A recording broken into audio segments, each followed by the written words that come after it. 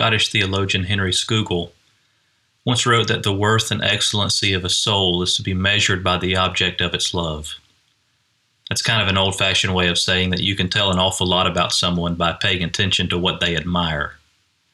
Pastor Sam Storms put it this way: if you want to know what's most important about a person, take note of what's most important to that person. I'll give you an example. Imagine you have a new coworker in your office.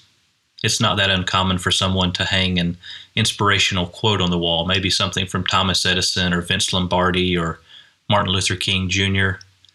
But this new coworker hangs up quotes from, say, Charles Manson or Adolf Hitler. That would be a bit unsettling, wouldn't it? Why? Because who and what someone admires often says an awful lot about them. See, the things and people we admire don't just reveal something about us, they shape us. We become like what we admire. This is a fundamental human truth, and it's one that ought to cause us to guard our hearts, to be sure that we are valuing and loving and trusting in the right things and in the right people. Psalm 115 teaches us this truth very effectively.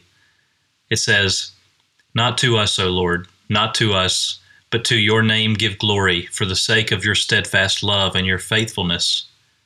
Why should the nations say, 'Where is their God?' Our God is in the heavens. He does all that he pleases.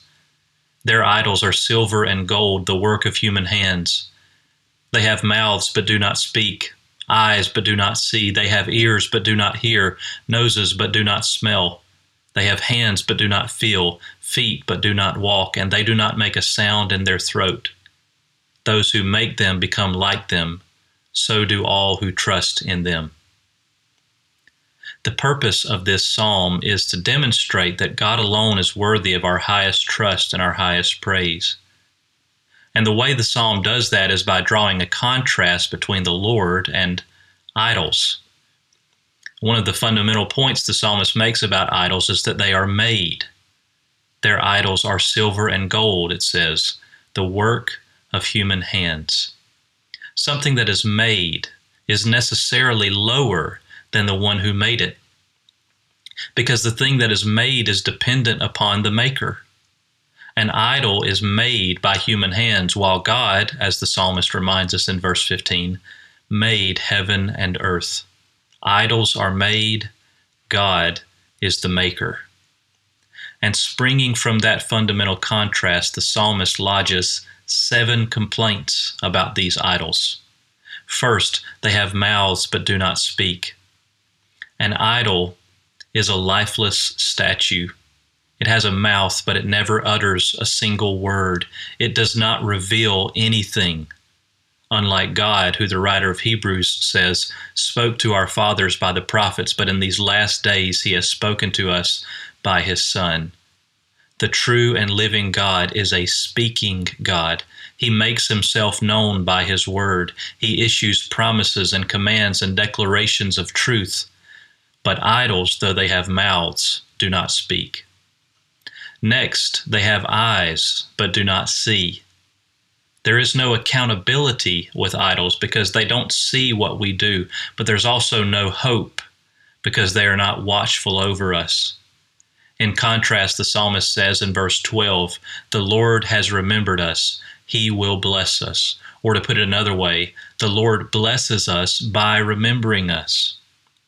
It's not as if God forgets and then remembers. When it says the Lord has remembered us, it means that he has been mindful of us. He has regarded us, which is another way of saying he has never taken his eyes off of us. He watches over his people. God is totally unlike these idols. Whereas they have eyes but do not see, he watches over his people with power and care. Next, the psalmist says of these idols, they have ears but do not hear. It doesn't matter how loudly you cry or how persistently you plead. Idols may have ears, but they can't hear you. In contrast, God always hears the prayers of those who call on him in Jesus' name. In fact, Jesus himself is seated at God's right hand, interceding for us. If you are a child of God, you have his ear. He hears you. He listens. Next, idols have noses but do not smell. Now, this one might seem strange. Why would it be comforting for us to know that God smells us? There are times when we've worked up a good sweat and we might not want God to smell us in that particular moment. But the Bible frequently pictures our worship as a pleasing aroma to God. Paul says in 2 Corinthians 2:15 that we are the aroma of Christ to God. So if you are united to Jesus by faith, it's as if you smell like Jesus, which is to say, God finds you pleasing. But idols, having noses, do not smell anything. They are unable to be pleased, no matter how hard you try. But God is pleased with his children. Next, he says they have hands but do not feel.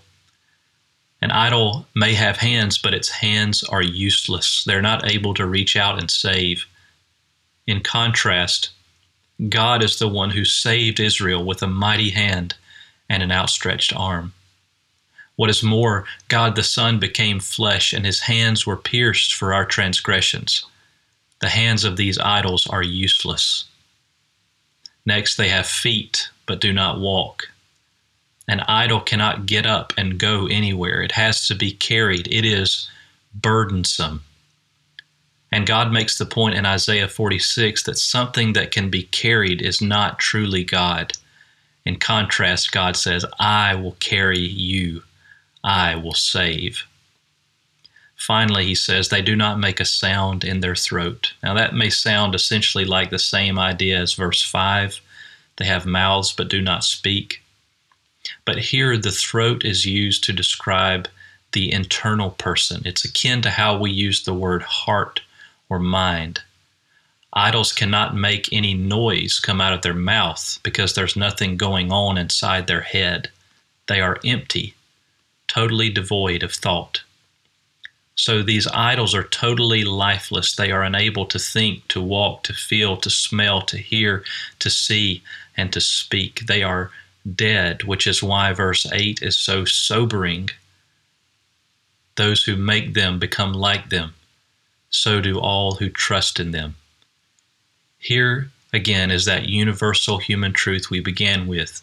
You become like what you worship and admire and trust. Of course, very few of us today have literal idols in our homes. I doubt you've ever gone to a silversmith or a carpenter and had them fashion an idol for you. But the question is, who and what do you give your praise to? Who and what do you place your trust in? It may be something material, like your financial security or your job. It may be a person, like a close family member or a celebrity or a politician. Ask yourself this question: is there anything or anyone of whom I am unwilling to accept any criticism? Is there anything or anyone that I fear what might happen if I lost them? Those are some ways you can diagnose your own heart to see if you're harboring any idols. But the point of Psalm 115 is not just to point our attention toward the uselessness and emptiness of idols. It is also to point us toward the worth and power of God. Psalm 115 verse 3 is key. It says, "Our God is in the heavens. He does all that he pleases." Idols are earthbound. They are made, whether that means literally fashioned by human hands or simply fashioned in a human mind or heart. In contrast, God is in a position of absolute power. Our God is in the heavens. And while idols are unable to do anything, the psalmist reminds us that God does all that he pleases. In other words, the only limitation on what God can do is God himself. There is nothing outside God that can hinder him from doing what he wants to do. There is no one stronger than him, no one limiting his freedom. He does all that he pleases. So the only limitation on what God can do is within himself, his own character, his own good pleasure. To put it another way, the only thing God cannot do is that which displeases him. God cannot sin. He cannot make a mistake. He cannot do anything that is contrary to his own wise, righteous, and faithful character.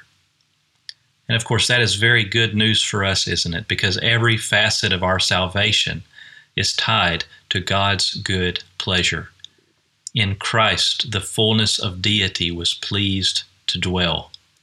Jesus was the beloved, sinless Son of God, in whom God was well pleased. Yet it was the will of God to crush him and to raise him to life again.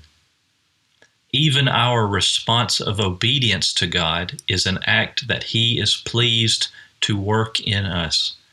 Paul says in Philippians 2, verse 13, "For it is God who works in you, both to will and to work for his good pleasure." The only reason you and I can be pleasing to God is because God is pleased to work in us to make us pleasing to him. Our God is in the heavens. He does all that he pleases.